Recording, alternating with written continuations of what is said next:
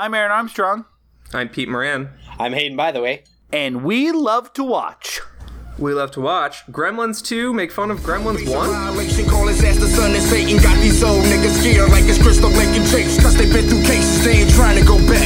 Fresh meat up on the street, he give a fuck about that. Snatch a Cardi's downtown where I'm same damn week. Trying to get the same bitches on the same damn street. Rob a hoe ass nigga at the same damn time. At the same damn time, at the same damn time. Cause they gremlins.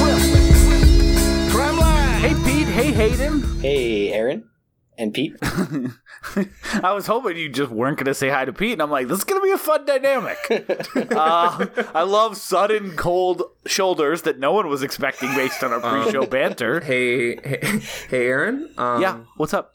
I feel like maybe I should say hi to Hayden, but I just don't feel comfortable yet. So maybe if you could just get off my fucking ass, that would be great. Sure. I think what we could do is just we'll mediate the whole show through me, and then like you guys are like very stubborn people having an argument. Pete, you can be like, "Hey, Aaron, can you tell Hayden I agreed with his last point?" And I'll go, "Hayden, Peter agreed with your last point." I think that's a great idea, Aaron. Peter, Hayden said that he thinks that's a great idea. I think by hour 2, we might actually get to the movie. Yeah, this is a good start. Oh, man, that is optimistic, I think, in general. So, Hayden, thank you so much for joining us on our last question mark episode of last episode of We Love to Watch. Our last episode of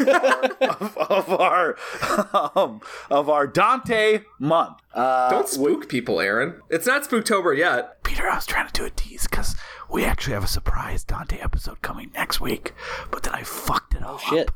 Thank God you're whispering or someone might hear you. Yeah, I assume everyone listens to this at like the bare minimum volume for hearing a normal voice.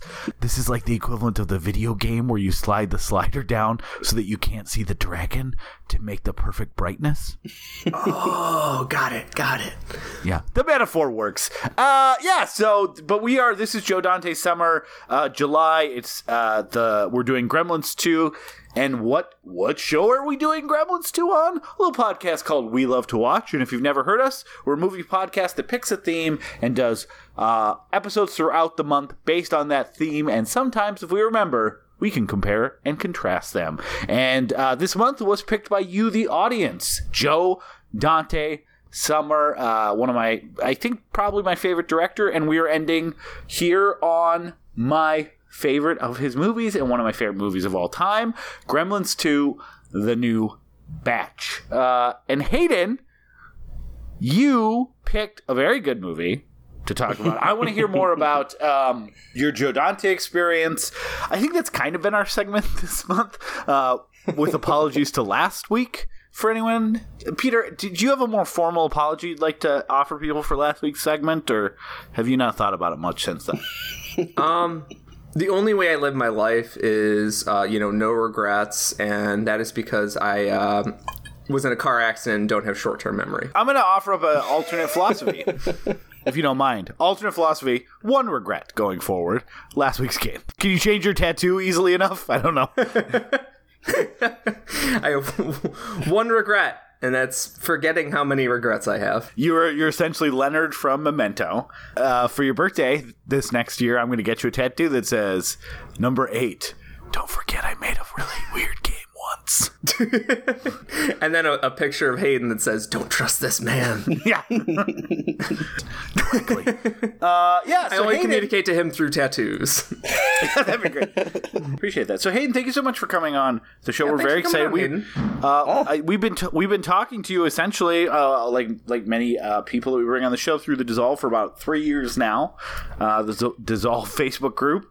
So it's always exciting to get a chance to talk to people like that. People like that sounds like an insult. I don't mean it that way, but yeah, one of those. What do you mean, real life? Those people? It's a great place to hang out, and brought me here. Hayden was very excited about being the first Canadian guest until we told him he's actually the second. Yep. Eric Galliani. Yep, he was our Eric. first. So if you guys want to fight to the death at any point, we much like a Highlander Canadian guest, there can only be one. We preach a lot of non-violence on the show. We mean it, so just let us know what happens. For sure. I preach violence on the show. Yeah, that's kind of Pete's whole thing. Hayden, so tell us a little bit about yourself, maybe in the format of 3 things. 3 things about me. Okay. I am a student filmmaker. I make movies. I don't really have a set movie making path yet. I like to do lots of things, including directing and writing. I dabble in composing, apparently. But yeah, that's what I do most of the time. I think you should know if you compose. Like, I don't think Jerry Goldsmith, when he was alive, was like, did I just write a theme song for Star Trek The Next Generation? Or no. Like, you need to be a little more definitive about whether you composed or not. I have composed before. Right. It's a long story, but I was basically thrown into it in a very short post-production period, and now I am a credited composer on a short I made. Which means you are a composer. Yeah, you're a composer. That's a feather in your cap. Yeah. I'll take it. Sounds which like you could use to conduct with. Yeah. I don't have many feathers in that cap, so it has a wide home there. How big is this hat? It's not big. I have a very small head. Okay. Not a lot of room to expand feather-wise. Yeah. Okay. I suggest first getting a big hat. Go hat first, and then the feathers will come. The feathers will come. And then, I do that most of the time, and in my off time, it's summer right now, so I'm working on a TV show as a casting assistant / casting coordinator.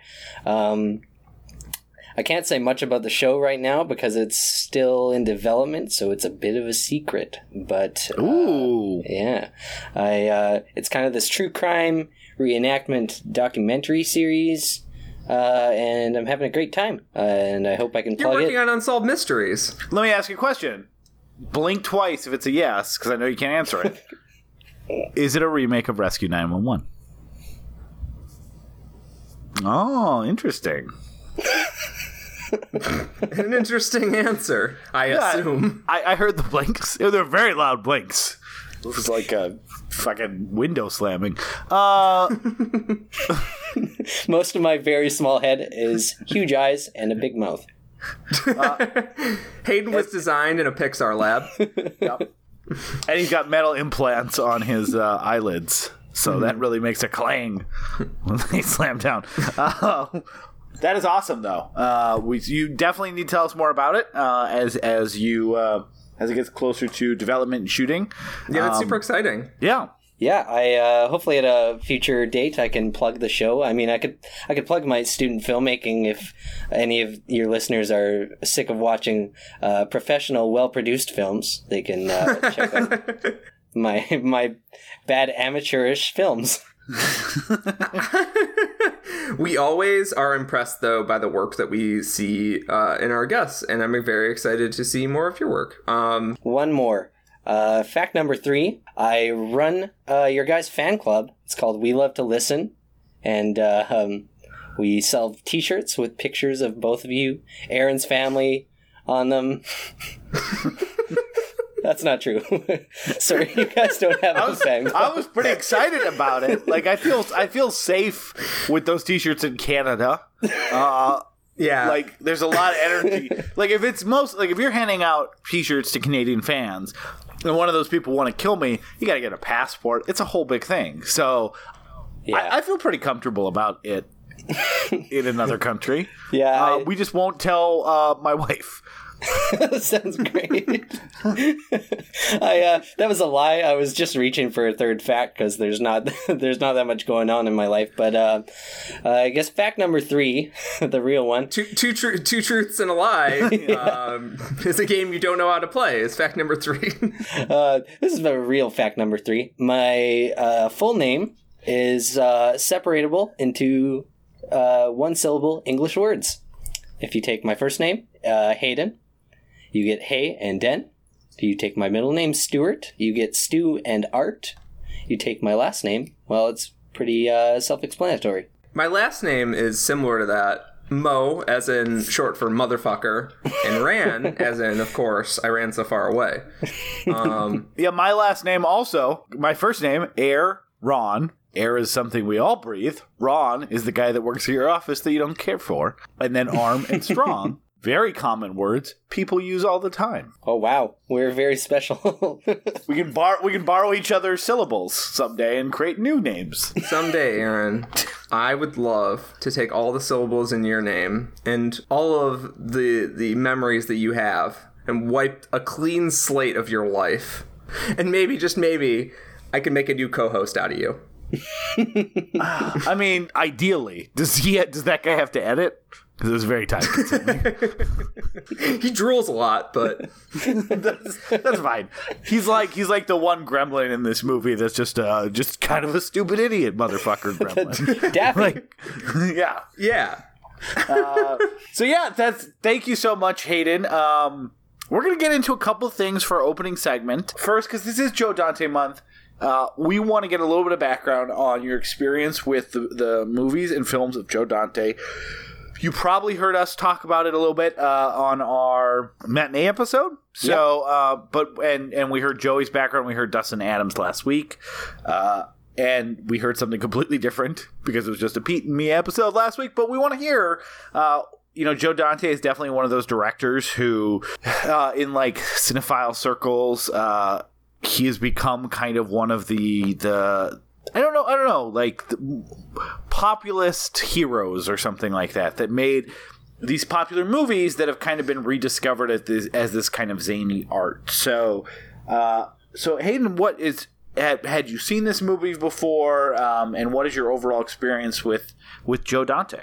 Okay, so me and Joe Dante go back a little bit. Our story is just as interesting as everything else that's happened in my life. Which is that I watched a few Joe Dante movies on cable growing up. Just a handful of them. Gremlins 2, Small Soldiers, and The Burbs were frequently on cable. So I grew up with a collective memory kind of all of them, just kind of bits and pieces. So revisiting for this podcast was very interesting. As a kid, I could never really differentiate between Gremlins and Gremlins 2, and it was weird to finally see how actually different they are from one another. And yeah, I don't know, he's always kind of been in the back of my head, kind of swirling around in there. I was never really enthralled by his movies, although revisiting the ones that I know, Gremlins 2 very much stood out as a kind of a singular movie in a lot of ways, and I am super excited that it's the one I get to talk about. I think Gremlins, in its status as a minor American contemporary classic, I don't know if it holds up exactly to that, but I think Gremlins 2 does, even though it doesn't maybe have that status, and I think it pushes the bar quite a bit, and I think it's Joe Dante's, as far as I've seen, Joe Dante's singular movie. That's interesting because I we'll definitely end up talking about Gremlins, the first one on this show someday. It's a movie I really like, but I was kind of surprised that Gremlins is still Peter, I believe you still prefer Gremlins to Gremlins 2, correct? But it's a tight race between that and Burbs and Gremlins 2. Gremlins 2 is a remarkable movie, a unique movie. It feels like nothing of the era, nothing of its ilk, and the fact that it's not a rehash of the first one is so refreshing, because they could have just been like, well, then Billy moves to the big city and the Gremlins break out. Like, no, it's way, way weirder than that. It's way funnier and more meta than that. And we'll definitely talk about that because originally that's what it was going to be. It was going to be more Gremlins. And I actually revisited both prior to this podcast, just kind of to confirm my thoughts about Gremlins 1 in general, where, Gremlins 1 gets really fun in the last 20 minutes, and gets pretty crazy in the last 20 minutes, but is much more mundane, I think, getting there. And that's not necessarily a criticism. It's just it's a slow build, and things get chaotic at the very end, which is typical for a lot of traditional movie. They want you to care about the characters and sort of build the world, and then they and ground people too. Like they're supposed to be real people. And this one, even again rewatching it for the show, it was like, oh, in a hour and 50-minute movie, they dispense with any even minor semblance of grounding the characters and keeping things pretty on the level in like the first 40 minutes. And then the last hour and 10 minutes is the eruption of chaos. And things aren't that grounded in the first 40 minutes anyways. But the amount of time that they give to the chaos is remarkable. And we'll definitely talk about that more. So, like I said, it's definitely my favorite Dante movie. And I think it's become kind of a special place for a lot of cinephiles, is like this thing that people revisit as an adult and go, oh, holy fucking shit, this movie's insane. Like, I can see, I saw these when I was younger as well. Yeah, I definitely thought Gremlins 2 was kind of just, like Gremlins 1. Like, they had a beginning that was cute and fluffy with Mogwai. With Gizmo, who is a Mogwai, and then they get crazy, and one's in an office building, one's in a small town. And it wasn't until I rewatched them for first time in a long time, and when I was in college, where I was like, oh, holy shit, this movie's doing some bizarre things, which segues us very nicely into the other thing that we wanted to talk about during this opening segment, is a skit that reminded the country, who may not have discovered that on their own through, like, watching all the Joe Dante movies or revisiting Gremlins 2, how fucking crazy Gremlins 2 is, and that is the Key and Peele skit regarding the writing of Gremlins 2. Now, Hayden, did you get a chance to watch this? I know there was some Canadian difficulties that you were concerned about in being able to watch Comedy Central clips. I did watch it, and it's a great skit. I was laughing a lot, and it gets kind of funnier every time I watch it. And Jordan is just he's a hurricane in it. Yeah. Oh, he's so good. The genius of that skit is that the entire joke is just saying shit that happens in Gremlins 2, and to the audience, who probably hasn't watched Gremlins 2 in a while, being like, there's no fucking way that's in Gremlins 2. That sounds progressively more insane. So the reason the joke works, but there's not that much to it. No. And for someone like me who watched Gremlins 2 all the time before I saw, the Gremlins 2 skit, it was like, at first it was a little bit of just a nod and recognition. Like, that's awesome that they've seen this movie and love it like I do. And then it became like really big on social media and the interwebs and stuff like that. And everyone kind of like, I feel like went holy shit, that's right. Gremlins 2 is crazy. And that made me appreciate the skit more, because it does feel like now we have the, the brain gremlin having a very active and followed Twitter account regarding all of his thoughts and musings in the style of the brain gremlin in this movie. And it feels like that was kind of a resurgence to the public conscious, or at least the public that watches Key and Peele, of like, this movie deserves another look. This is not a cheapy sequel of the first movie. It's the opposite. It feels so much bigger. And Joe Dante actually said that this one was way more fun to make, because the first one was about figuring out the groundwork and what you could do with these puppets and what you couldn't do, and kind of figuring out the world. And this one was like, we've got the puppetry down, we got the robotics down. Obviously, there were still challenges. You're making a movie with live action characters against puppets. It's going to be fucking hard.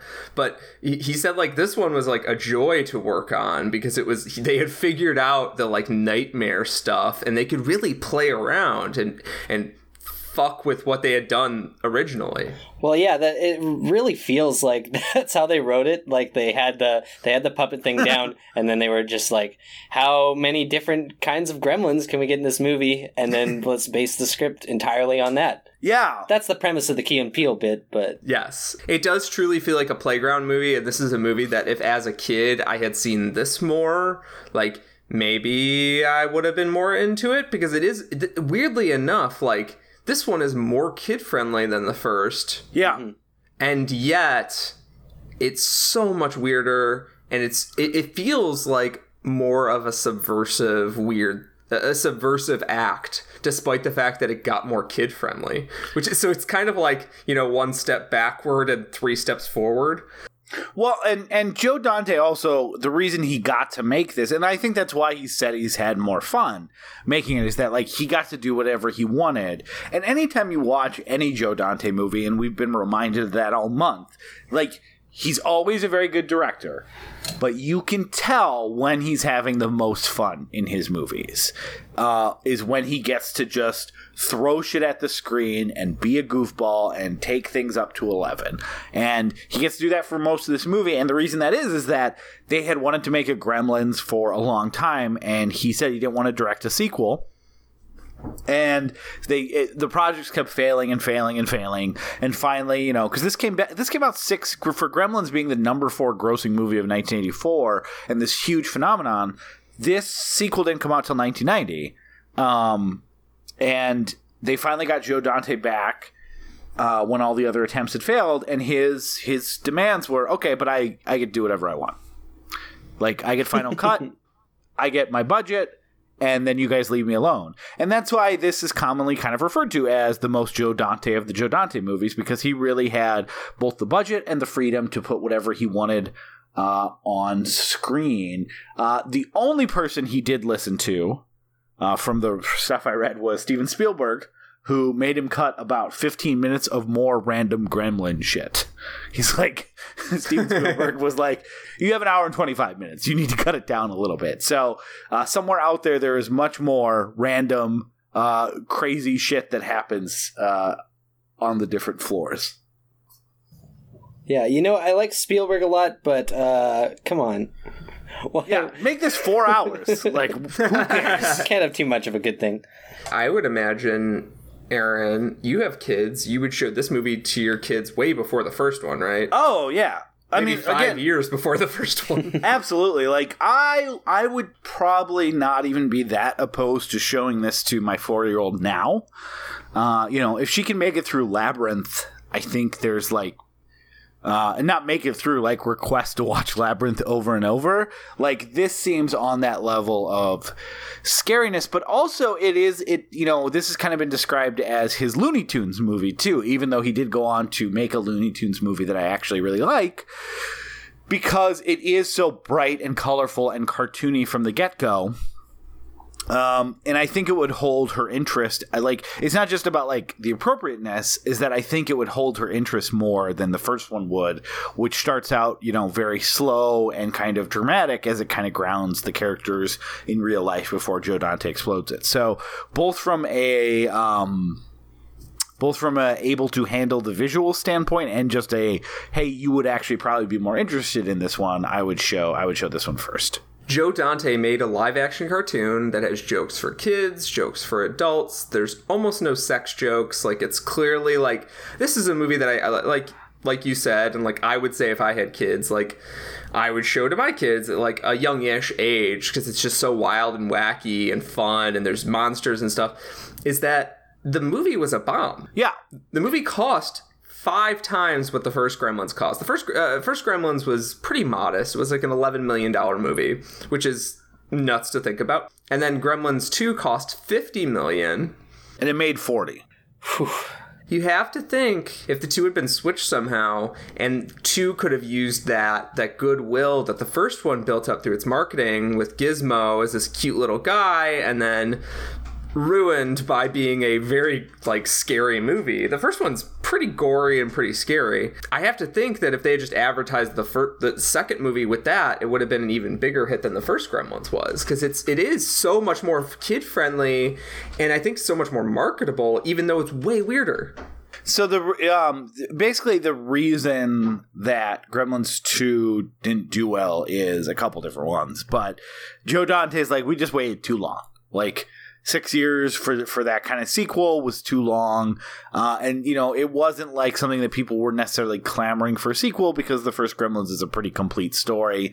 So, like, the cash-in aspect of getting people in the theaters when they were still excited about the property, was gone. And then the other reason that it didn't make that much money is that Warner Brothers was worried that Dick Tracy was going to break Batman's opening box office record. And so they moved the film to open the same day as Dick Tracy, and it was supposed to open later, so it took some of its marketing run-up time in order to make sure that Dick Tracy did not break the Batman box office opening weekend record. So that is 100% true. I did not know that before researching this, that Warner Brothers was worried Dick Tracy was going to break the Batman record, so they moved up Gremlins 2 to release it alongside Dick Tracy to try to take some of the money that Dick Tracy, they were worried was going to get that opening weekend. Dick Tracy banned from the show. I like Dick Tracy a lot.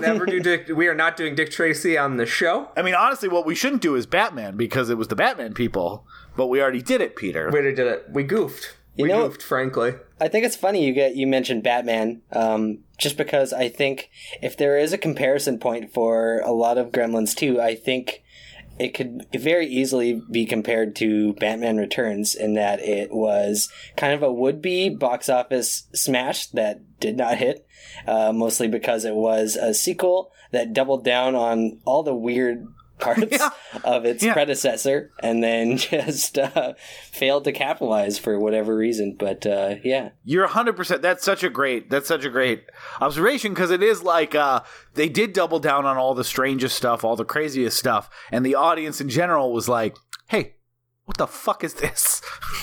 Yeah. Though I will say, like I said, all the crazy strange stuff in Gremlins 2 is marketable. All the crazy strange stuff in Batman Returns is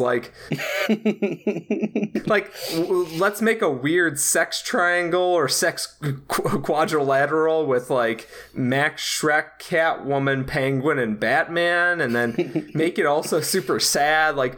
Batman Returns is a movie we fucking loved on the show when we me too. in March. But yeah, that's a great comparison in terms of style. One feels like they were the first one feels like they were the studio is okay, there's your vision, but let us pour some skim milk in there. And then the second one, they're okay, maybe too much vision. Okay, why so much vision? So you're also right in that they were both movies that were the result of the director basically being able to say, give me all the money and let me do whatever I want. That was Batman Returns with Tim Burton, and very much as we just talked about Joe Dante with Gremlins 2. They both were, visionary directors. I'm kind of laughing because Tim Burton, like we said, did not stay at that level that it's kind of embarrassing to call him that, although every preview for everyone for almost a decade after.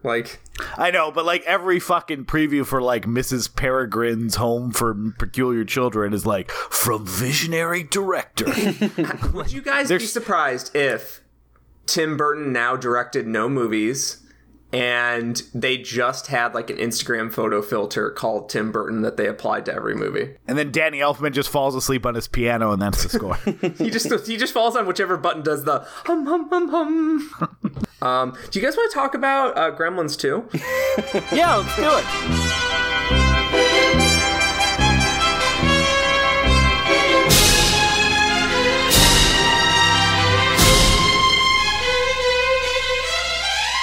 Peter, I believe I am alternate tagline. I think instead of alternate taglines, do you remember when we were coming up with little rhymes to let people know which Gremlins they're watching? Mm-hmm.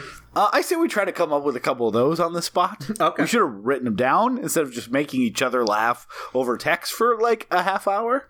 But I think we could do it. So, Peter, do you want to start? Do I want to start? Oh, you want me to start? If your movie has Judge Reinhold, Gremlins 1 is what you are behold. Okay. Wow, Peter, are you going to top that one? What is what you have, behold? Yeah. I thought I had something there, but then I forgot about tenses suddenly. Yeah. And it really fucked me up. Yeah. While Gremlins 2 is lots of fun, Gremlins 1... I can't do this live. Is Gremlins 1. It's Gremlins 1. In Gremlins 1, it takes place at Christmas. Oh, no. And Gremlins 2, you don't want to miss this. No, it'd be more like if the movie you're watching has Christmas cheer, Gremlins 1 is here. If the movie you're watching takes place on the streets, Gremlins 2 is pretty neat.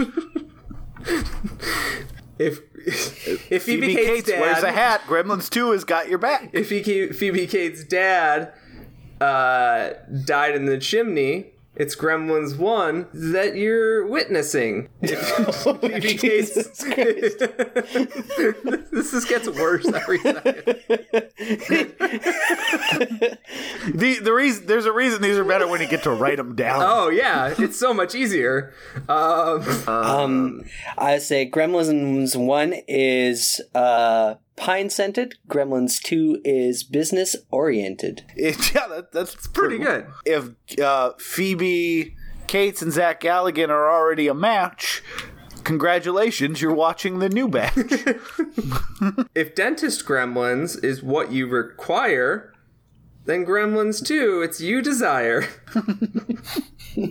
If Hulk Hogan yells at you, congratulations, you're watching Gremlins 2. Make sure you edit in laughs. Oh, yeah. For these, Peter. Don't forget about that. Hayden, can you give us some laughs that we can put in to make it seem like we're really cracking up the guest? How's that? Oh, my gosh. Yeah, we got him. Just repeat that over and over. Double it. Add some reverberation. If you're looking for Christopher Lee, Gremlins 2 is where he be. This Gremlins 2 is where he be. If it's Dick Miller, you require. Either one will stroke your fire. I gotta ask for a second. You guys normally have I feel like a handful of alternate taglines. Do you just normally do this many and then just take all of them out? Oh yeah, we just keep editing it until it's funny, and then sometimes we don't get there. So these are not necessarily ultimate taglines. These are not ultimate taglines. These are not necessarily alternate taglines. These are more how to tell which Gremlins movie that you're watching, which we didn't set up really well. It's just only funny to Peter and I. Aaron, I found the good ones. I found the good ones. Okay. Okay. I came up with a way to remember which Gremlins is which. If it's a Christmas gift, it's Gremlins, bitch. If it's like Looney Tunes, it's Gremlins 2. And then you said, if there's not much sun, it's Gremlins 1. If Hulk Hogan rips his shirt in 2, it's Gremlins 2. If Phoebe Cates talks about her dead dad, it's the first Gremlins you have had. If Phoebe Cates talks about her dead dad, it's the second Gremlins you have had. If you're having tons of fun, congrats, you're watching Gremlins 1. If you think this movie is quite the catch, congrats, you're watching the new batch. All right, one more. These are the good ones, right? Yeah, these are the good ones. They're very good. It's clear that we both had similar ideas impromptu as well. So it's always nice to know how consistent our brains work. Yes. If your gremlins are watching Snow White, it's time for Gremlins Delight. If your gremlins are ruining TV, it's Gremlins 2 for thee. Just like I think there are some things man was not meant to splice, there are some things that man was not meant to rhyme, and maybe that includes Gremlins and Gremlins 2. Here's the thing. Rhyming is very different on this part of the continent. Everything we've said is actually a good rhyme down loose. Yeah. We really perverted the English language so that really everything rhymes. Just depends on your accent. And last week's game was also a strict endorsement of the looseness of rhyming. Basically, if it's two words, they rhyme. It's the rule that we've come up with. If loose rhyming seems fun to you, listen to our episode on Rock and Roll High School. I just hope Hayden is grandly uncomfortable by how long this is going on. This is more like Pete and Aaron episode material. This is not something we subject guests to, which is the highest of compliments. Oh, thank you. You're not only getting to see how the sausage is made, you're getting to see why we don't sell sausage. It's free. We generally are not a sausage-based company. No. And at best, we're only offering free samples. You do not have to buy them. There's no line. We haven't been licensed by a health inspector of any sort. If it's rhyming that you like to botch, you should listen to We Love to Watch. Phoebe Cates and Zach Zaxter are in the big city, New York City, city of wind, and they are down there. They're doing business in the big corporate life, living in a small shitty apartment. This is mean New York, if you're wondering. Everyone is mean all the time. They work at a shitty corporation called like Clamp Corp, and it's a massive office building that does real estate development, TV, all sorts of stuff. Most importantly, it's a TV studio also in this massive building with a high-tech security system. Everything. Because of a mishap with trying to acquire land for the tower and all that, Gizmo ends up getting captured from the Chinese store that Gizmo ended up in at the end of the first movie and at the beginning of the first movie, of course, and ends up in a lab run by Christopher Lee, who's doing evil experiments on these animals. And he eventually, Gizmo, being Gizmo, escapes from the lab. He's reunited with Zack inside of the corporation. Zack has to try and protect Gizmo and keep him safe. And then Zack's boss is sexually harassing him and makes him go on a date with her. And while he has to hide Gizmo in the office, Gizmo ends up getting wet. Creates a whole bunch of gremlins, and I bet you can guess where this is going. The office, and the entire rest of the movie is it descending into chaos, and Zack and Phoebe Cates trying to explain to people the rules of the gremlins and how you stop them. And at the end of the movie, the gremlins are finally all gathered, ready to go outside and take over New York City and cause chaos out there. And they figure out a way to use the electrical gremlin. Yes, there's all sorts of new gremlin types. All of the gremlins who are gathered in the lobby. And basically they get the gremlins wet, use the electrical gremlin to shock them all to death, and then the movie is over. The heroes win the day, and then Clamp's military aliens, colonial marines come in and smash up the rest of them, and it's a happy ending. I think Zack gets a raise. What happens at the end of the movie? Zack gets a raise. They get an offer for... He gets a raise. He sees... Mr. Clamp sees the drawing of the whatever falls from the first movie, and is like, yeah... People don't want to see stuff in the city. No one likes that. Let's build this a quiet town. That's what people want. By the way, John Hurt is amazing in this movie. John Hurt? He should be in more movies. John Glover? John Glover, sorry. John Glover. Yes, John Glover is amazing in this movie. And it's actually our second John Glover movie this year, Peter. Do you remember what the first one is? Oh, Batman and Robin. Yeah, yep, I knew That's right. Oh, yeah. Gremlins 2 is a movie. Yeah, you can't deny it. A motion picture, Association of America. Everything that I skipped over in the middle is why people love it. So we need to get into that. It is a subversive film about gremlins causing chaos, and all the jokes that the gremlins are pulling, all of the chaos they're pulling both within the building and within the film itself in a metatextual way.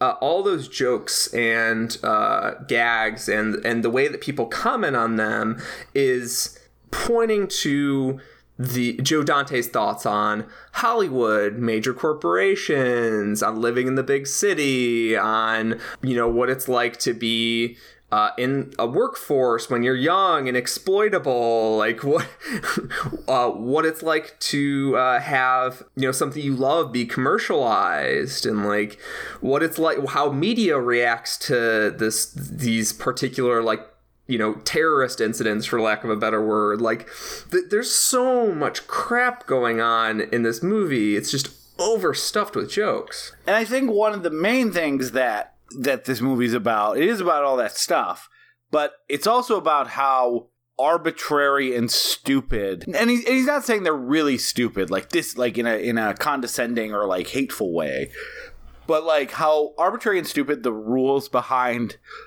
movies work. The one thing that people really love about this movie, is what I love about this movie, is that it is taking all of the 1990 version of internet comments of people going, well, how does this work in this movie?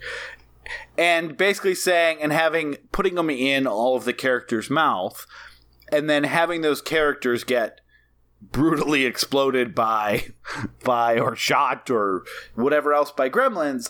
And I think his point is that, like, people worry too much about how realistic a movie is. And this movie blows that up by like directly calling it out, but also then saying, hey, how about if I spend the next hour doing a bunch of stuff that has no semblance of bearing to reality or the rules that I've defined in this movie, but is a shit ton of fun to watch. It is a ton of fun to watch, and I think I have a point to make before we get to all the gags and all the little details, which is that I think, this movie is just structurally, it's off the fucking chain. Like, it has very very small setup for a whole barrage of events that will come to follow, but I think structurally it's a very weird movie. Like, Peter, you said it was a happy ending at the end of the film, and I don't necessarily feel that it is that way. I kind of feel sad when the Gremlins party gets crashed and they all get electrocuted and they turn into this great goopy mess. But the film seems to set up this, whatever it is, this battle between Gizmo and whatever Gizmo is supposed to represent, and Robert Picardo as representing, the corporatist mentality force.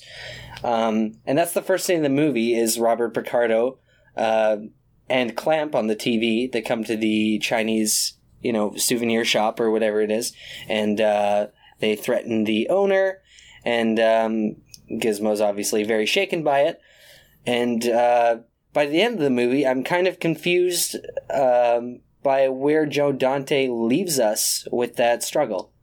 Because Gizmo is ostensibly happy that he's with his friend Billy, but the corporatization has also found a way to make the whole Gremlins debacle into something that they can sell. You know what I mean? Yeah. Well, and not just that, the small town and Gremlins itself. Like, yeah. It's not just like the struggle, it's so that he can be a hero. But also, like, in a 1-2 punch, he sees Gizmo and is like, we could make tons of that. I see suction cups. I see it on the walls. I see kids loving this. We'll talk about licensing and all this stuff. And also, the picture of the hometown you grow up, that's a city. We can start marketing these as the small, peaceful life for people that don't want to be in this city. People are sick of the city. Like, so it's kind of taking everything about him. And like taking everything about the first movie and like strip mining it for parts.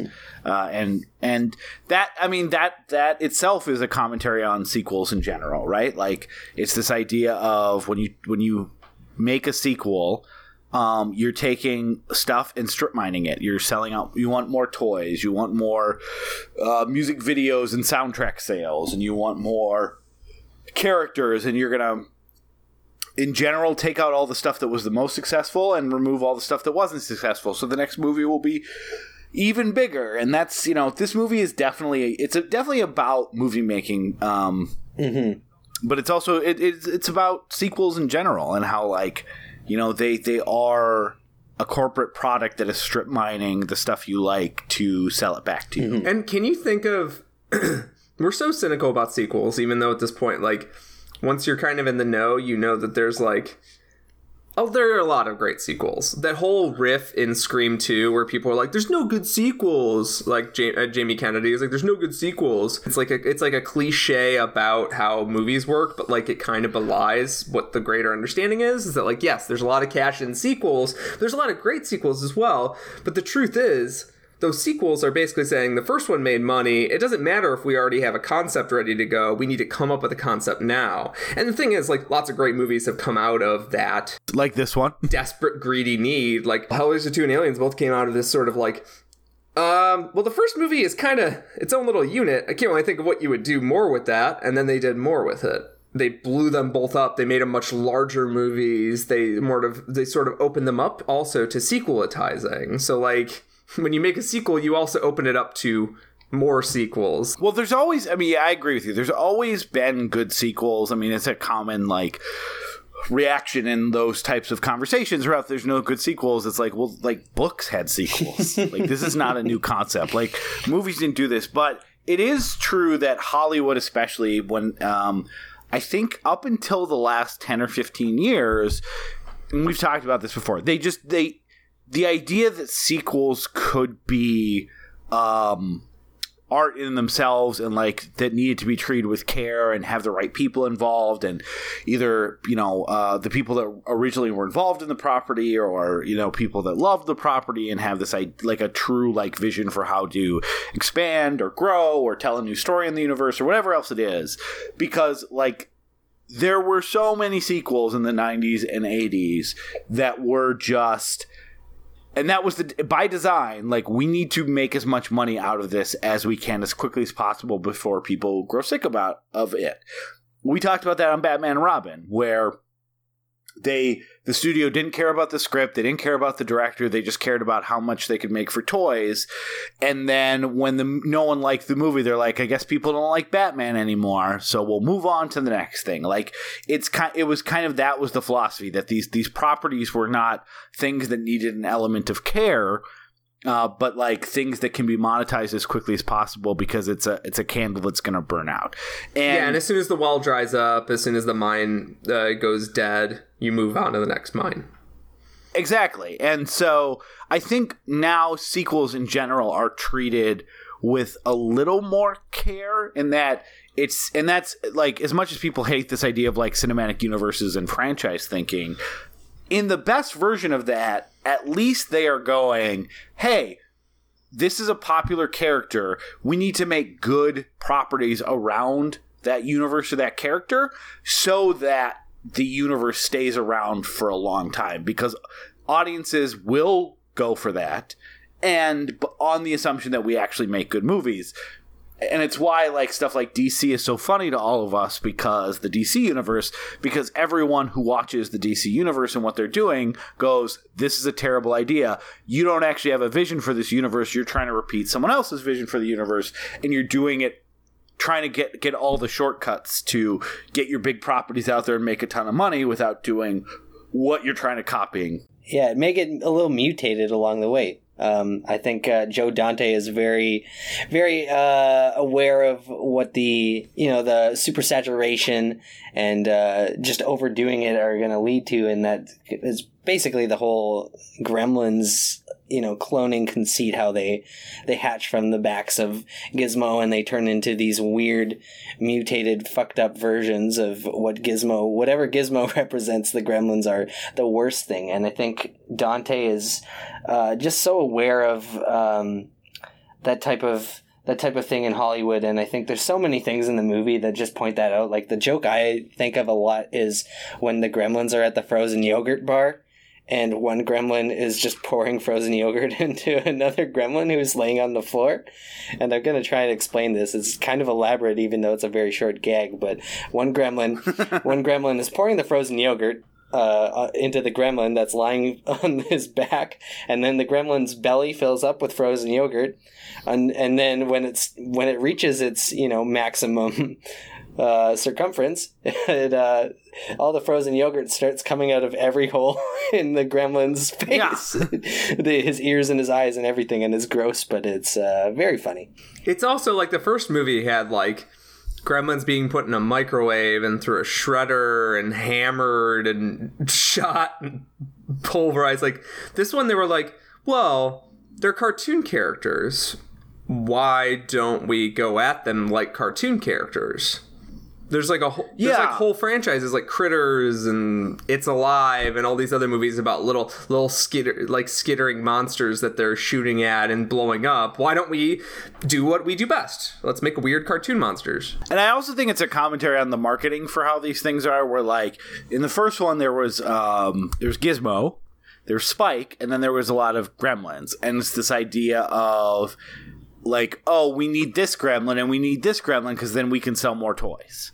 And Batman needs to drive the car in this movie, even if Batman can walk to the asylum or whatever. Like. Yeah, and he needs the car to change. And this predates all that stuff.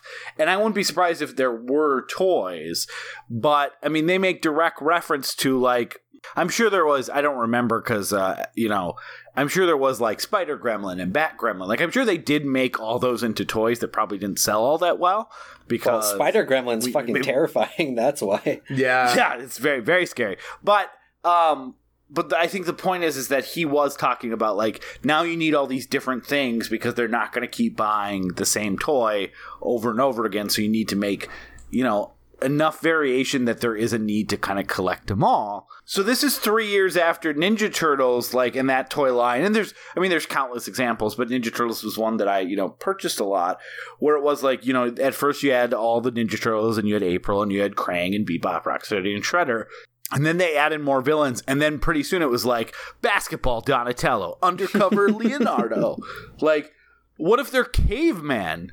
Like, you can't just keep releasing the same thing because no one needs two Leonardos. So, you have this Leonardo, and then you have movie version Leonardo, and then you have, the Ninja Turtle ones got especially insane if you were around for it, which probably on this call by age, only I was. But, that I think that kind of like merchandising variety is what he's commenting on. And of course that stuff trickles down as well, like comic books or the cartoon shows or the movies start to get a little weirder. They're like, well, what if the Ninja Turtles were samurai, or what if Batman was a knight, or what if fucking X-Men were cowboys. Like if the cartoons and stuff start Dark Knight, what about weird. Real Knight? Yes. And then so I had like, a Batman that was the Kevin Conroy version, a Val Kilmer one, and this like Knight one and a bunch of other shit. And it's like, so I had like 7 fucking Batmans because they kept making ways to resell Batman to me. Yeah. And it was because, again, they were always worried that they wanted to keep it fresh, but also that was what ultimately led to those toy lines and properties dying, is because instead of like, hey, let's release something when we have something interesting to say, it was like, we need to always keep this funnel on until it's out, until they strip mine it, like you said. And it's almost like Joe Dante realized that Gremlins 2 is not going to be a success, because it's like he throws every Gremlins idea he has at the wall and is like, well, if we were going to have other movies, we can just throw all those ideas in this one. We have to talk about how they make fun of Gremlins 1 in this one, too. Yeah. Because instead of it, normally what they would do in a sequel is be like, let's find a quicker, faster way to have a character explain the rules to the audience. Or add new rules. Yes. Because these are new mutated gremlins and you want to add more complexity.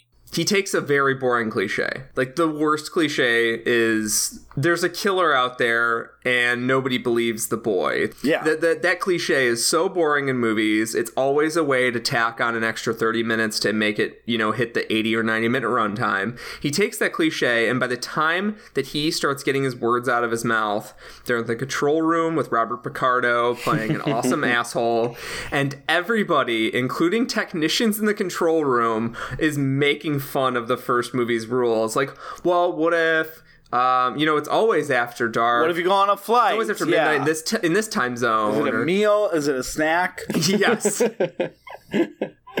The time zone guy, whoever brings up the time zones, when he's at the computer and he's doing his douchey, like, what if the gremlin gets a kernel of corn stuck in his teeth and then he flies over a time zone or whatever?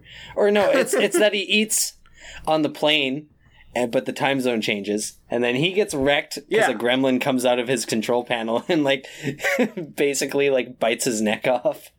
That's a great one gag. of the most violent kills in the movie. Yeah, and I think the point is Joe Dante hates those people. Yeah, like, hey, you know what? We needed to have some way to turn these people into gremlins, and you like watching Gremlins, so why don't you shut the fuck up and let us have fun? And I love that quality about this movie. We talked, Peter, last week about one of the reasons I really love Rock and Roll High School is it's like this idea of I like the idea of maximalism in movies. Like, I don't think enough movies take advantage of the fact that they're movies and can do whatever they want. I think there's too much concern about stuff being grounded in the real world or real world physics. And, you know, there is a problem when movies break that and they're trying to be in the real world and they're trying to maintain a level of reality-based entertainment. I mean, some of the movies we've done, like Gokey or Hausu or a lot of the Joe Dante movies, it's like, hey, what if we just do whatever the fuck we want and do that? And one of the reasons I like horror movies and science fiction movies and stuff like that so much is that the best sort of directors feel like they can throw out the standard rules because they have all these outside elements that help the rules not apply. And this really is the ultimate example of that movie and it has the budget to do it, where I'm going to tell you why the rules are stupid really early on in that scene that we just talked about, and then let me have fun for the next hour and 10 minutes. And I think you're going to have fun too, because nothing needs to make any sense anymore. Not surprisingly, if you listen to the show, I fucking loved that because it does pave way for almost an exhaustive series of gags and kills and jokes. There's so many jokes that there's that scene where they're in the office and he finds out the gremlins the Clamp is in the office and finds out the gremlins is going to probably kill the entire office and then get unleashed upon the world. And he's like, great, I'm finally going to get to play my Apocalypse tape. And you see the tape. And then I fucking find out years later that was based on a real tape that CNN had that was leaked like 4 years ago. It's incredibly creepy too. It's so creepy. You can imagine yourself sitting in the room being like, well, nothing else left to do but just sit and drink and wait for the end. And then CNN turns on. It's some sort of like classical religious song, and then like a picture of the White House or a picture of a fluttering flag or something. Joe Dante knew about that video 25 years before the rest of us did. Like, he had heard about that CNN had made that, and he put it in his movie. And I think that's a great example of like, if he thought of something funny or thought of something odd or thought of something interesting, he found like that movie, that little like video that we get to see 30 seconds of, while very funny, doesn't have much to do with, Gremlins. But Joe Dante at his best is able to like, I'm going to work in anything I want to do into my movie. Yeah, it's very much a throw whatever gag he can at the wall and see what sticks movie.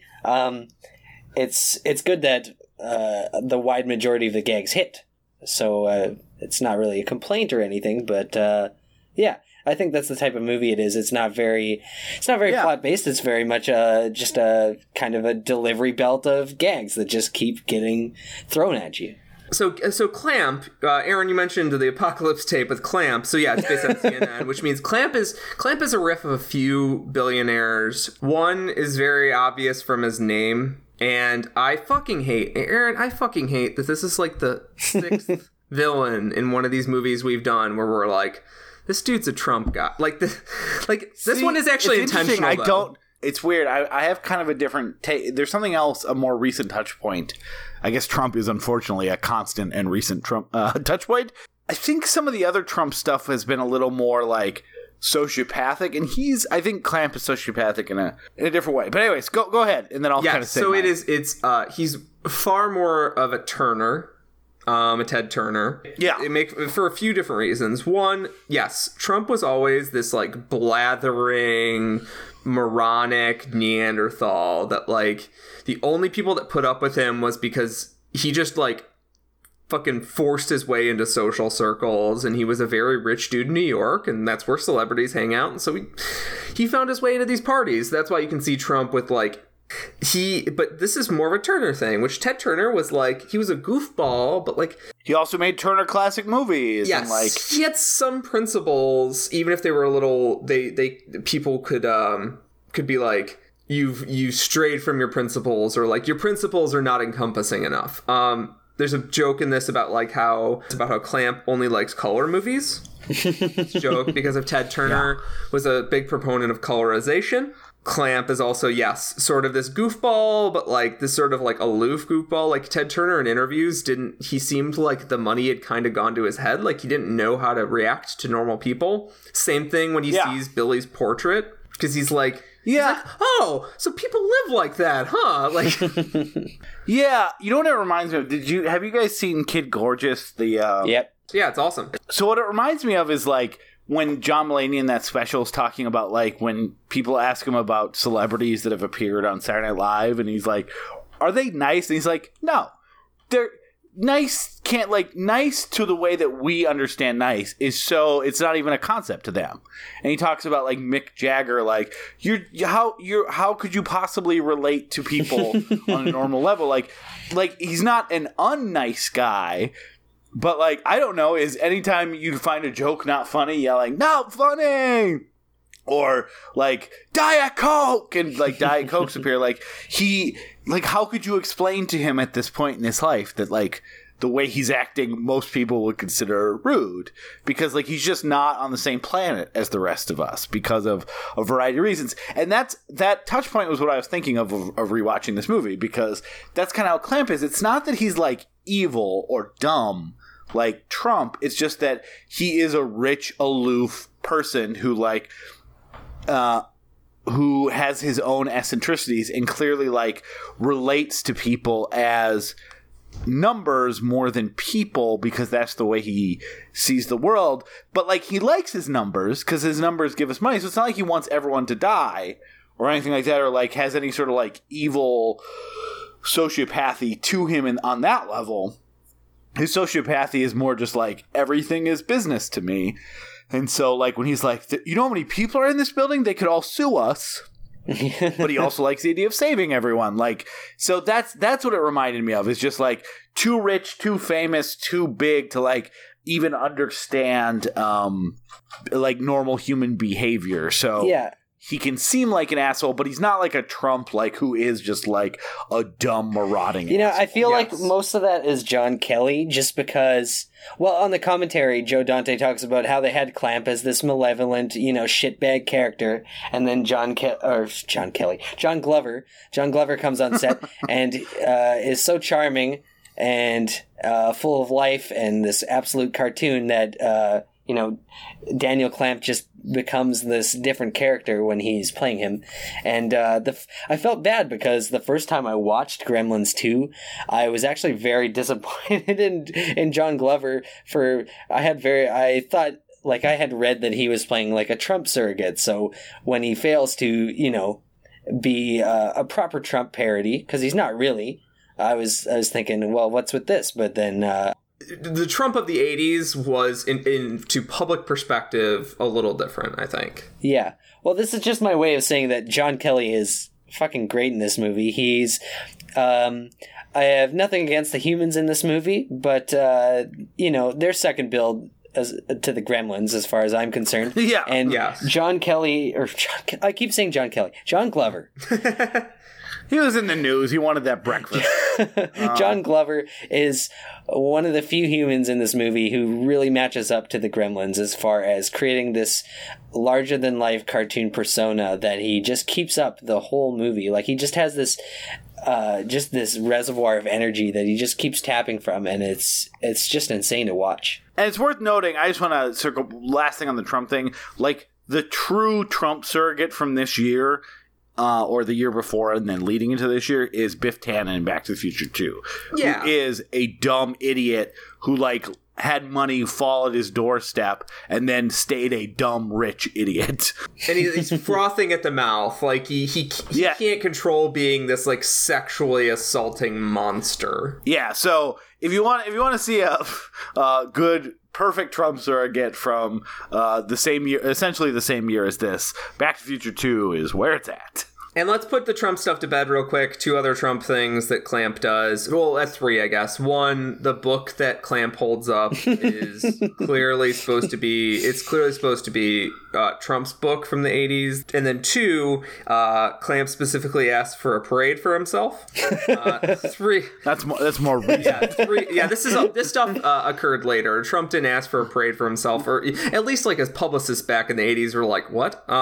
And then the third thing is that Clamp is just second nature, just doesn't even think about it, just shreds documents. Like, just that's what he does. And that's what Trump does too. He apparently tears up documents in the office as he goes. Like, yeah, they have to tape him back up because he's violating all these laws. Yeah, so yeah, we can put the Trump stuff to bed, but it's something we have to address because these were the people Joe Dante was making fun of. Ted Turner primarily, and then Trump as well, because he wanted to kind of make an amalgam of these out-of-touch New York billionaires that he thought were destroying art, destroying the city. It had some sort of ill effect on how, working people in the city lived.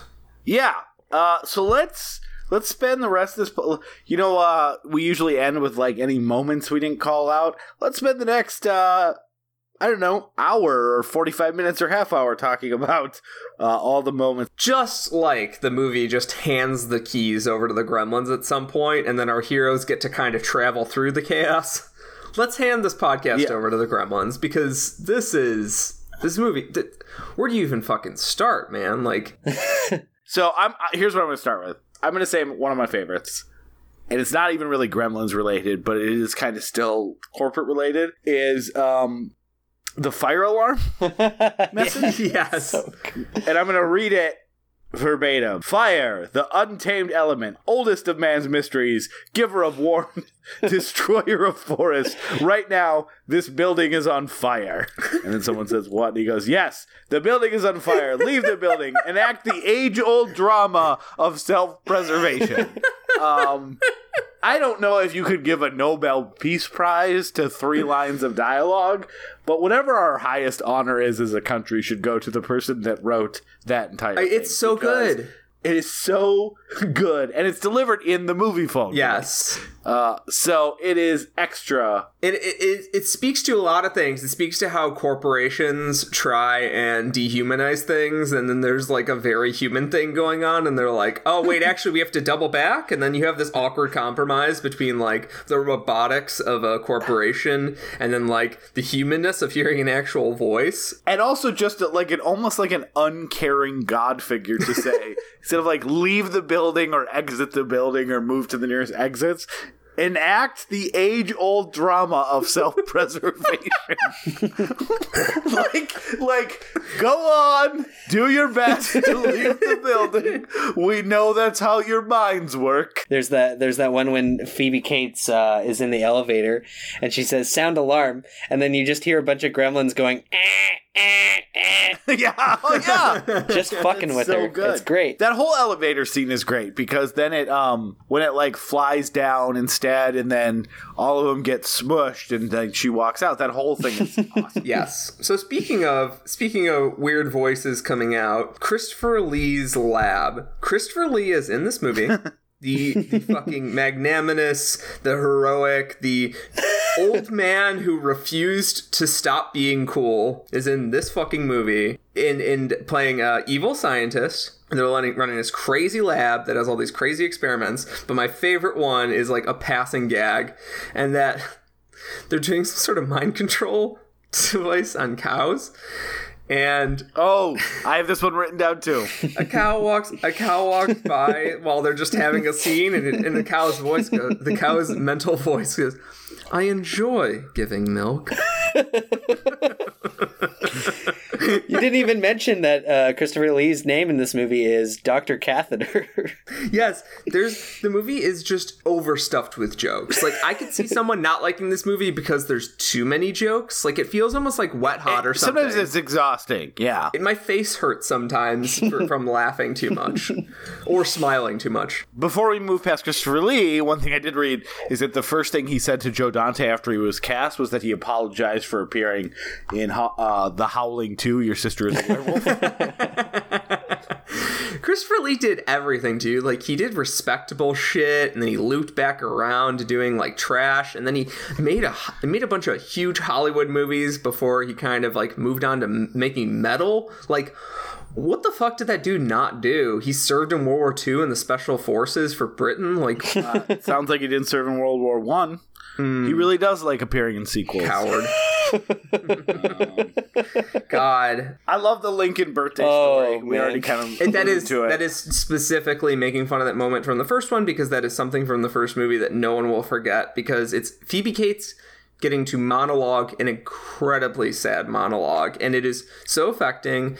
If Phoebe Cates didn't have the Fast Times at Ridgemont High bathing suit scene, that would be, I think, probably that monologue would be her like most known moment. Yeah, Phoebe Cates really disappeared. Like, she just decided, I'm just going to marry Kevin Kline. She said, "I'm gonna marry Kevin kids. Kline, raise kids, get the fuck out of here." But yeah, no, that is such a great moment, and but you're right. It is one of the most memorable parts from the first movie, because it is just like and it feels like such a Joe Dante moment in the first movie, where this story just becomes a holy fucking shit. That story ends with your dad suffocating in the chimney, and then I love the implication, especially Zach Galligan's reaction, that like she may have a ton of these stories that she just and she goes into that same zone to like soap opera mugging to the camera, like slightly off frame, like my father did. It's like, okay, we just don't have time for another one of these right now. You need And Lincoln's birthday, of all things, is very funny. It's a callback to that the central sequence in the movie. There's a hand puppet gag where Lincoln shows up for a few seconds. Nobody knows when Lincoln's birthday is. It is not like a prominent holiday anymore. Oh, okay. I don't know if it used to be. That's even funnier. Yeah. I thought it was a holiday not- for you. Yeah, guys. so yeah. So both Lincoln's birthday and George Washington's birthday are in February, and so we combined them to President's Day to honor both of them. But yeah, no one knows when. It's sometime in February is all I know. That's even funnier. Let's talk about the movie breaking scene. So Yes, okay. There's two versions of this. yeah, so we'll talk about that. That is when I fell in love with this movie, when they took over the movie itself, and I was on board for the rest of it, but like that was like, okay, I love this. Where the gremlins actually break the projector that you're watching, and kind of a boring exposition scene too, which I think is on purpose, and then they never come back to it. It's, like, it's almost Joe Dante's way to get out of a scene he didn't care about anymore. Planet which Terror is did extra something funny. interesting as well. They were like, how are these guys going to get out of this burning house? And then there's just a reel missing. So it has the reel breaks, which works really well in the theater. The studio really tried to get him to take it out, even though he had the full control. But he was like, just watch. They're like, these people are not stupid. They'll understand. So all the test screenings got it. As you mentioned, Peter, for home video, they wanted to do something different. So they have like the tracking go haywire and it looked like it broke. The same confidence that they gave the audience in the theater did not transfer to home video, and there was a huge problem with people taking it out and bringing it back to the rental store thinking that the movie was broken. Which the static thing doesn't last that long. Like it lasts like seconds. Like, don't ever accuse modern people of being impatient. Like, it does not last that long. Like, people must have freaked the fuck out and then just. Did they think immediately did they not know the gremlins are fake? Yeah, what's the time frame on that? Did people have remotes back then? I'm pretty young, so that's a Yeah, there was remotes back then, but it is just funny that people were like, "Well, this tape's broken." I mean, there was a problem. VHS was a terrible technology, and tapes were bad all the time. So like, I think a movie theater like reel breaking, like you have to get up and leave, but I could see more people not giving VHSs that that much of a chance because they're pretty shitty to begin with. I really wish they would have done one like DVD and Blu-ray has a very specific thing when there's something wrong too, where like you get all the pixelated like squares left over. It would have been fun if they would have shot another version for the for the DVD Blu-ray where it looks like, you know, a disc that is scratched for a little bit. I kind of wish at home for two reasons. I kind of wish at home the default was the John Wayne version, the cowboy version. One, because I think you don't have to see Hulk Hogan? Because I don't have to look at Hulk Hogan. I think the Hulk Hogan thing is like kind of funny, but like, you know, he went from like legitimate hero to kids to Mimi joke to like an assistant to the downfall of independent journalism in America. So like I don't really find like the Hulkster stuff cute. And I can't blame the movie for this. This was literally 2 decades before that happened. 2.5 decades before that happened. It's like the 2018 version of like having Jeff Goldblum. Like I was around when like Hulk Hogan is. He was like a universally loved figure. Yes, but I think the Hayden, did you get to watch the alternate version for home video? No, I've only seen the Hulk version. Okay, so for home video, they make one that is it goes to TV static, sort of like the tape is getting fucked up, and then some gremlins show up, do some shadow puppets on the screen, just like they would for the theater version, and then it goes into this like cowboy scene. And John Wayne eventually shows up. They get stock footage of John Wayne from somewhere, overdub him, and John Wayne and Gremlins get into a gunfight. What? That's amazing. Yeah, it's like way funnier to me too than the Hulk Hogan one, and then eventually John Wayne kills them all, and then it corrects itself to go back to the movie just like it would in the theater version. The theater version has one big plus. Aaron, do you know what it is? Paul Bartel. Paul Bartel is in it. It also when the mom and the daughter leave, the mom goes and complains to Paul Bartel about how violent the movie is. That is a verbatim conversation that someone had to Joe Dante at the Gremlins premiere. Yes.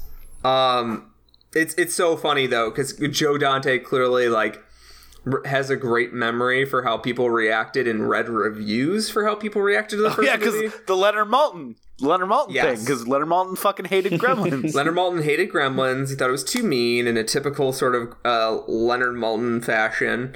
He's the movie police. Yeah, Maltin agreed to come back and be review the movie as one of the TV stations, which, by the way, having the whole tower be like, well, not the whole tower, but most of the tower be TV stations or rented space. Genius. I wrote down in my notes, TV station tower is genius. It's such a simple way to get all of these weird, crazy set pieces in, and why there's a crazy science lab. Like, even Robert Picardo is like, you guys, your lease is canceled.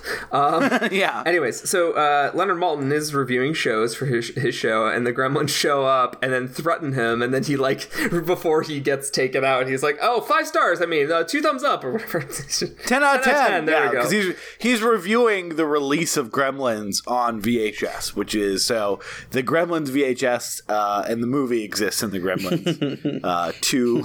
Two universes. There's 2 other very quick things about Leonard Maltin in reviews of the movie. Leonard Maltin gave this 3 Gremlins 2. He said he liked better than the first one. He gave it 3 out of 4 stars in Leonard Maltin's movie guide. He said and then in there it says it deducts 1 star for a particularly gratuitous cameo. I was gonna say he doesn't say what the cameo was, so like you'd have to understand that he's in the movie to understand what he's talking about in that review. I got a question. I wasn't alive in 1990. How was this movie not a success with Leonard Maltin making an appearance?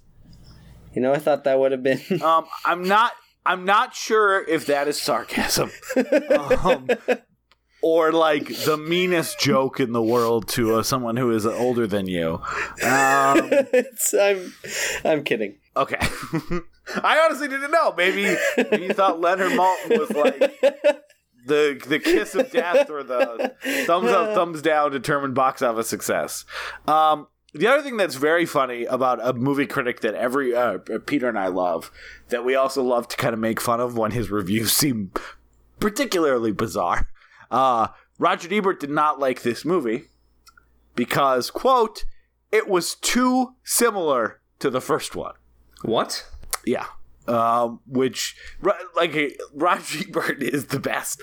Sometimes it's so funny when he watched a different movie than the rest of us, but, like, I can't imagine watching this movie and goes, yeah, basically the same. Like, Well, they both have gremlins in it. more. Yeah, I mean, if that's your criteria, and yeah, things get chaotic, but, like, that is such a funny reason to dislike This 2-movie series is basically like the Alien series, where it's like, yeah, sure, like Ripley comes back and the alien comes back, but Alien and Aliens are completely different types of movies. The tone is completely different. The comedy, the soundtrack, like everything is totally different. I feel like Alien and Alien Resurrection is like almost Gremlins and Gremlins 2. Like, the tone has completely diverted. The sense of what these characters are is also just treated completely differently. Like, the Gremlins weren't in the first movie these like metatextual joke machines. They made a few little like winks at pop culture, but like that's a crazy thing for Ebert to say. They're completely different fucking movies. You know who else hated this movie? Who? Chris Columbus, who wrote the first Gremlins movie, noted terrible director Chris Columbus, and he has been trying to make a Gremlins 3 for many years without Joe Dante that would pretend this movie did not exist. Why would anybody want that? Anyone? Can we park at Gremlins as metatextual joke machines for a second? I think one of the strokes of genius in this movie can be found in the Brain Gremlins kind of speech on TV, his TV interview, where he basically stipulates that the Gremlins are the way they are because they are trying to impersonate mankind. They're trying to form their own human civilization, and all they are able to draw from, because they were born in a huge tower made of TV stations, is pop culture. So basically their whole life is impersonating people through very, very thin pop culture references. And the way Joe Dante makes that an imperative trait of the Gremlins is just makes all those references so organic in the movie, they don't detract from the Gremlins as characters. You're right. That is one of the strokes of genius about Gremlins as characters, and they explain it very well. But it's also this idea of kind of like Roger Rabbit. Roger Rabbit. There's a thing in Roger Rabbit where Bob Hoskins asks him if he could escape from the handcuffs at any time, and Roger Rabbit's like, no, only when it was fun. And like that's the rule of the universe, is that he literally couldn't. He's a gag machine. And Gremlins, they can't just hurt you. They have to be mischievous and dickish. So like this idea that their motivation can't just be we're horror monsters who want to eat you. It's we can hurt you really bad, but we need to do it in a way that kind of fucks with you a little bit. And that's like our rule. So that allows for a lot of goofy gags without seeming like it's violating, whatever rules of the universe is set up. So like, the Brain Gremlin can pull a gun and shoot someone, and which is such a funny moment where he shoots one of the other gremlins.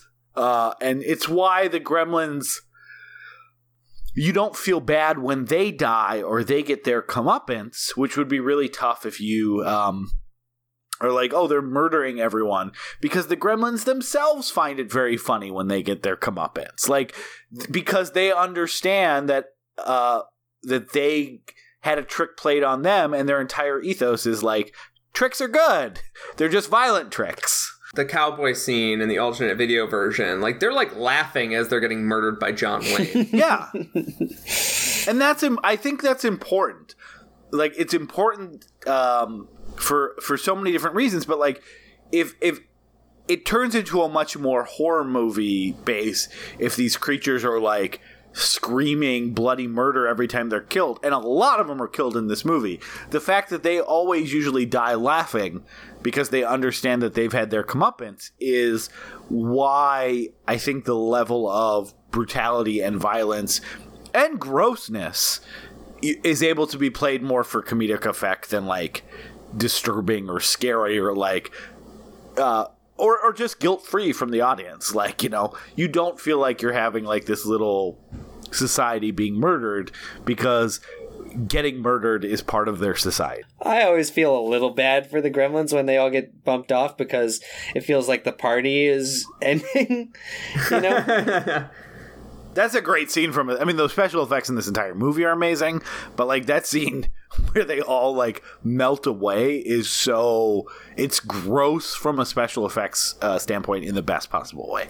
And it seems so effortless. Like, it feels like Joe Dante figured out so much shit in the first movie that he's like, I don't need to really revel in this because I can do it. We figured out how to do the molding right. We figured out how to get the models right, the puppets right. Like, I can do this pretty easily. But obviously, the stuff is very difficult. But that's just the way Joe Dante phrases it is very interesting. What you say, Aaron, is so important to the Gremlins sort of tone, because there's a amazing thing in the Christopher Lee's lab where they're mixing up new types of gremlins, and there's a jar of acid that says, "Acid, do not throw in face." And then someone throws it in a gremlin's face, and the gremlin is laughing as his face is melting. Like, it is so fucking funny. Hayden, what joke feels Canadian to you? Are you trying to specifically bring up the Canadian restaurant scene?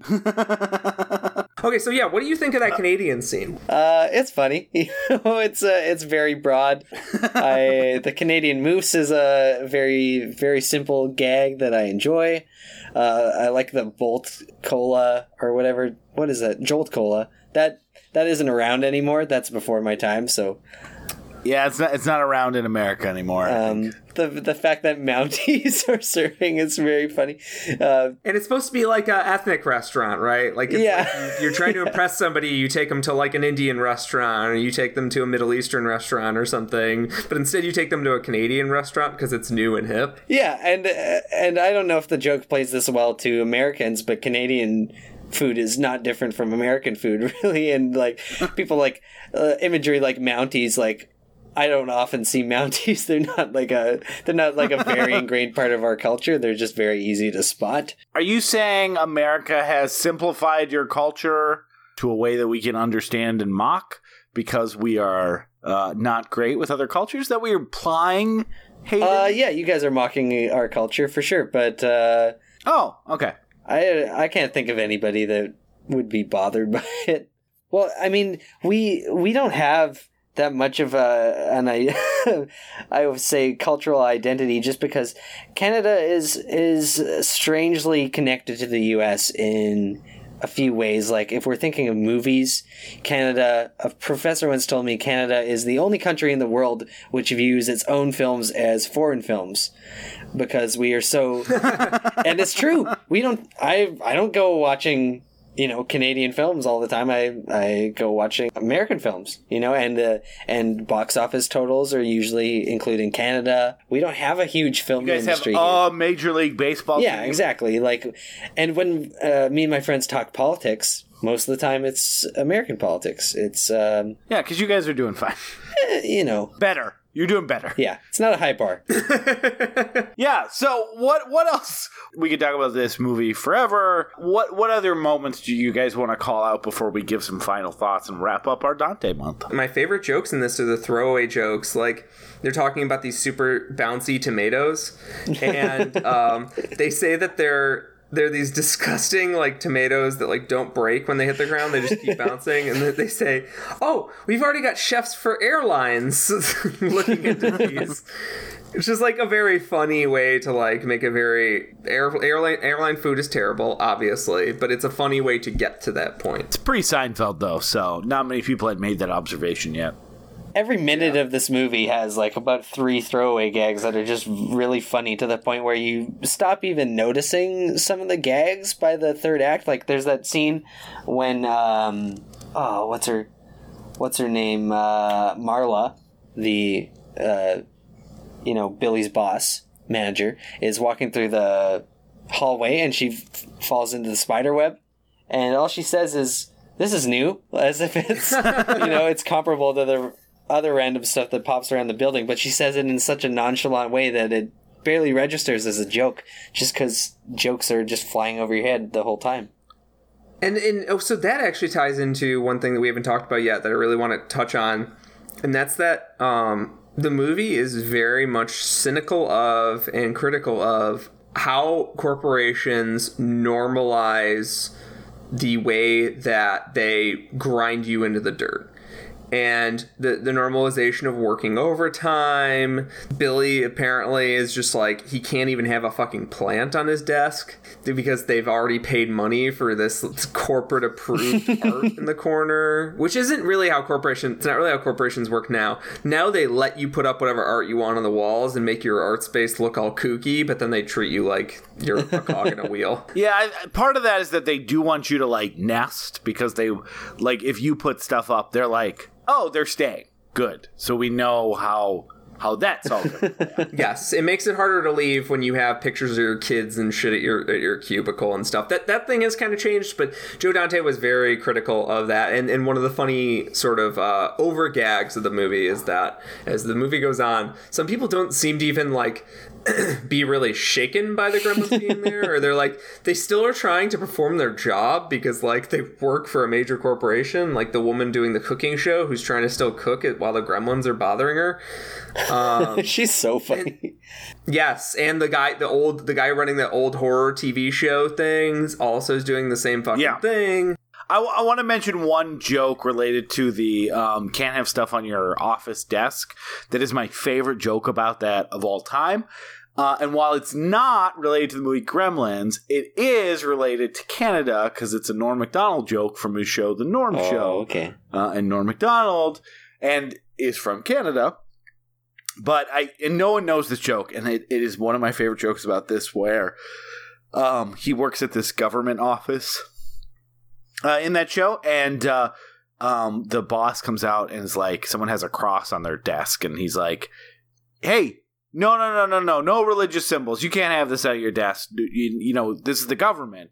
And Norm Macdonald goes, "Yeah, hey, I don't know if you know this, but there's some Christians in this office, and their savior was crucified on one of these."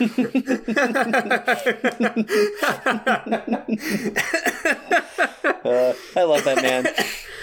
I'll just say real quickly, Gremlins 2 is a movie that rewards repeat viewing, and when you first watch it, it can be a very overwhelming experience because it is it's 8 pounds of funny in a 5-pound bag. It can almost feel like a messy, terrible movie when you first watch it because there's so much going on, but it is a movie that every year that goes on, despite the fact that it has very of its time jokes, every year that goes on, it gets cooler and cooler. And a lot of that has to do with the amazing practical effects we barely touched on. We just take them as a given now because we're like, well, yeah, Joe Dante and his team are just fucking masters. That stuff has aged really well. The sense of humor has aged really well because it's very sharp and caustic, and yet also there's jokes for everybody. There's jokes for kids, there's jokes for parents. The fact that it's sort of, and this is the more depressing one, the fact that it's sort of corporate satire stuff has aged mostly pretty well. Joe Dante put his foot down on a few of these things and still managed to wrap it in this subversive package where it's a kid's movie, but it's also a movie for people that have qualms and have reservations about Hollywood and how Hollywood monetizes art. It really has something for everyone. You can't give this movie enough praise because of the way that it manages to wrap up everything it has to say and also make it fun. And it is known as the ultimate Joe Dante movie for a reason. Yeah, that's perfect.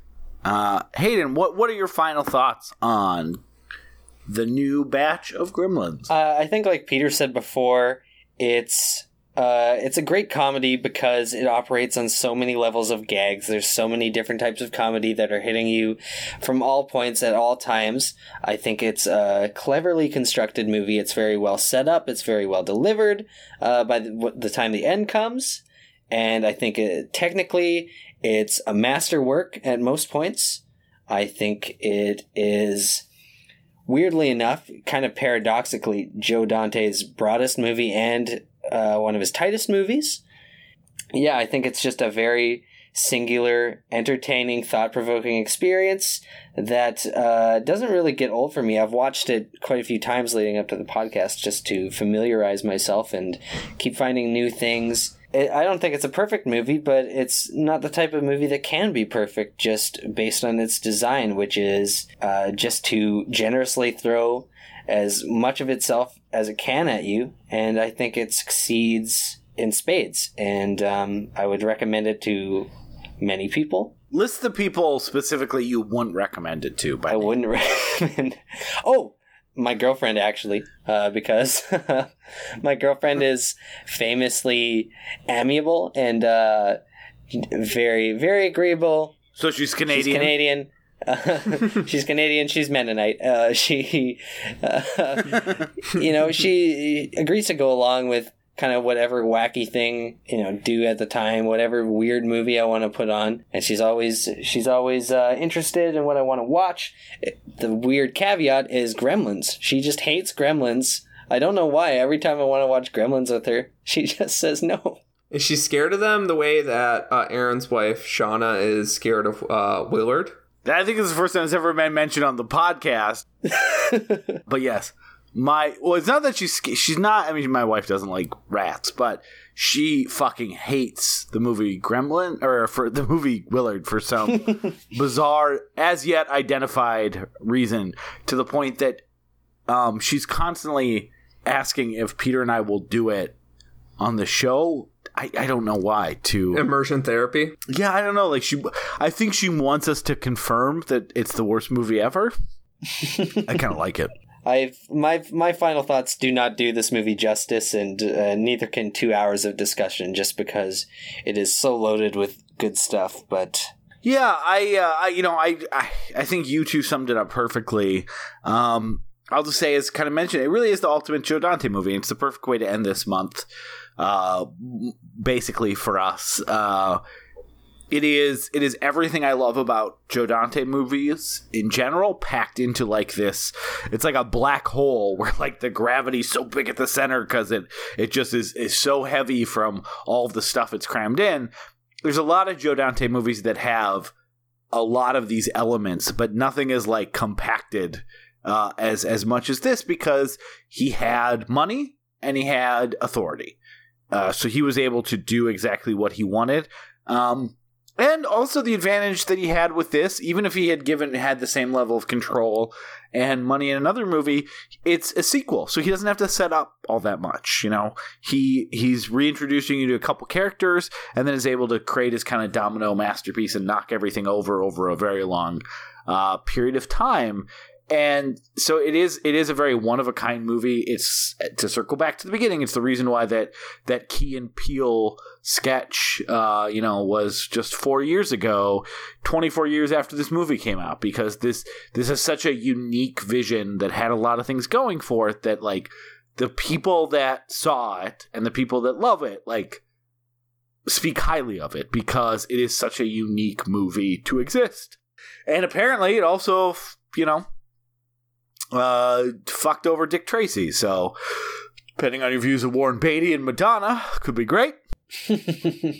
This is the center of the universe for Joe Dante. He has so many other great movies, but they all circle around this, for like this being the most pure example of that aesthetic, which I love so much. So, Hayden, thank you so much again for being on this episode. I can't wait to have you back. I already mentioned off mic I have an idea for the next time you're back, so I hope you had fun and will join us again. Oh, thanks for having me. I had tons of fun, and I can't wait for whatever weird game you have planned for us. Hayden, you mentioned some things that you are working on. What do you have to promote? Well, apart from the TV show that I'm not sure how much I can talk about, you can check out some of my amateur student work if you're tired of professional movies. You can find my most recent short film, my only short film published, Hold Up, on YouTube. If you search my name in conjunction with Hold Up, I'm sure you'll find it. Just a little 8-minute short I made last spring. And then if you're a Manitoban listener, I'm not sure how many of those you guys have. No offense to you guys. Well, hopefully with your help, we'll get more. It's a very sparse place, but I have a short premiering at the Gimli Film Festival in a couple of weekends. I'm sure nobody knows what that is, so there you go. That's super exciting, though, and I can't wait to watch the short. Yeah, that's awesome. It will be included. It will be linked and included in the show notes, so people will be able to watch it. You don't even have to search. Yeah, just click the link. Yeah, I mean, it has no production value or budget, but the thing I like to think about it is that it shows potential. Yeah, well, you'll get your Joe Dante moment at some point. I'm very excited to watch it, but thank you so much for coming on, Hayden. You were awesome. So, Aaron, what are we doing? Next week's a surprise. There was one other Tuesday in July, so we have one other Joe Dante related thing coming your way next week. If you wanted the Dante. If you want a Dante. If you want an El Dente, that's pasta. You can't eat this podcast. Can't do it. So, I mean, you can try. But you're probably just going to end up actually eating the device the podcast is on, not the actual podcast, because this is intangible. Yeah. It's just sound, guys. Stop. But is it like... We say it all the time. Every week, we have to end the podcast saying, stop trying to eat sound. But is it like eating the heart of one of your opponents in that the heart is merely a symbolic vessel for their power and their ability? You know what? Clearly, we have to remind everyone so much. I'm sure a bunch of our listeners have found out. So, yeah, if you're one of those idiots that ate your iPhone to get back at us, send us a note, send us an email, let us know how you're doing. If you feel like you've gained some of our power or not, and then we can put it as a warning. We'll put a link in the show notes as well to how eating your iPhone went to take revenge on us. So we have a surprise Joe Dante episode. Not one of his movies. He's done a lot of other things, and we talked about that. So we're very excited about that. And then I don't think we have a name for August yet, but we can announce the movies and the guests, and the order will come as a surprise to you because we haven't fully figured that out yet. But the month is Man is the Most Dangerous Game. Is that what we're doing with? Yeah, Man is the Most Dangerous Game. People are the most dangerous game, I think, is more appropriate. Man is the second most dangerous game. Woman is the most dangerous game. I think the game Sorry is the most dangerous game because if you don't say sorry, you can really hurt some feelings. But yeah, it's a favorite game for Canadians. Yeah, I'm sure. And if you don't say sorry, you can get in some trouble, which is the second most dangerous game. Hayden, this is what it's like when it gets late for us. So we are doing Battle Royale with Bridget Taylor. We're doing Turkey Shoot with Rick Kelly.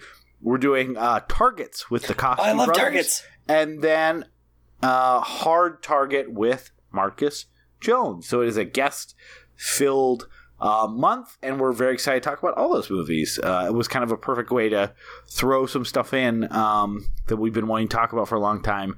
And yeah, we're sorry we're not doing Series 7's The Contender. Maybe be in print next time, as opposed to out of print, which I think is a Canadian production, Hayden. So tell whoever's over there in the Canadian DVD factory to start making those things again. Start pumping them out. Oh, we're still at VHS. We're not at DVDs yet. Oh, jeez. What's a Canadian way to say good night? Couldn't do better than you. Oh, good night, then.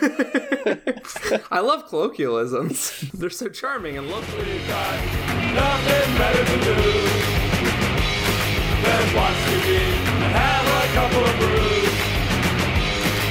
Everybody's gonna hang out here tonight. All right. We'll pass out on the couch. All right. Hey folks, thanks for listening to We Love to Watch. Thank you so much for listening to our show, and we've got just a few quick announcements for you. There ain't nothing in the rule book that says that we can't do some of our own plugs, baby. If you'd like to talk to us, tell us we're stupid, tell us we're beautiful, the quickest way to get to us is our Facebook group, facebook.com/WeLoveToWatch. or our website, WLTWpodcast.com. Leave us a comment. Tell us we're doing a good job. Only tell us we're doing a good job. We're so sensitive. We're sensitive boys. We're soft boys. And if you'd like to help other people, if you enjoy our show and want other people to be able to listen to this fine program that we produce at no cost, we don't get any money for this.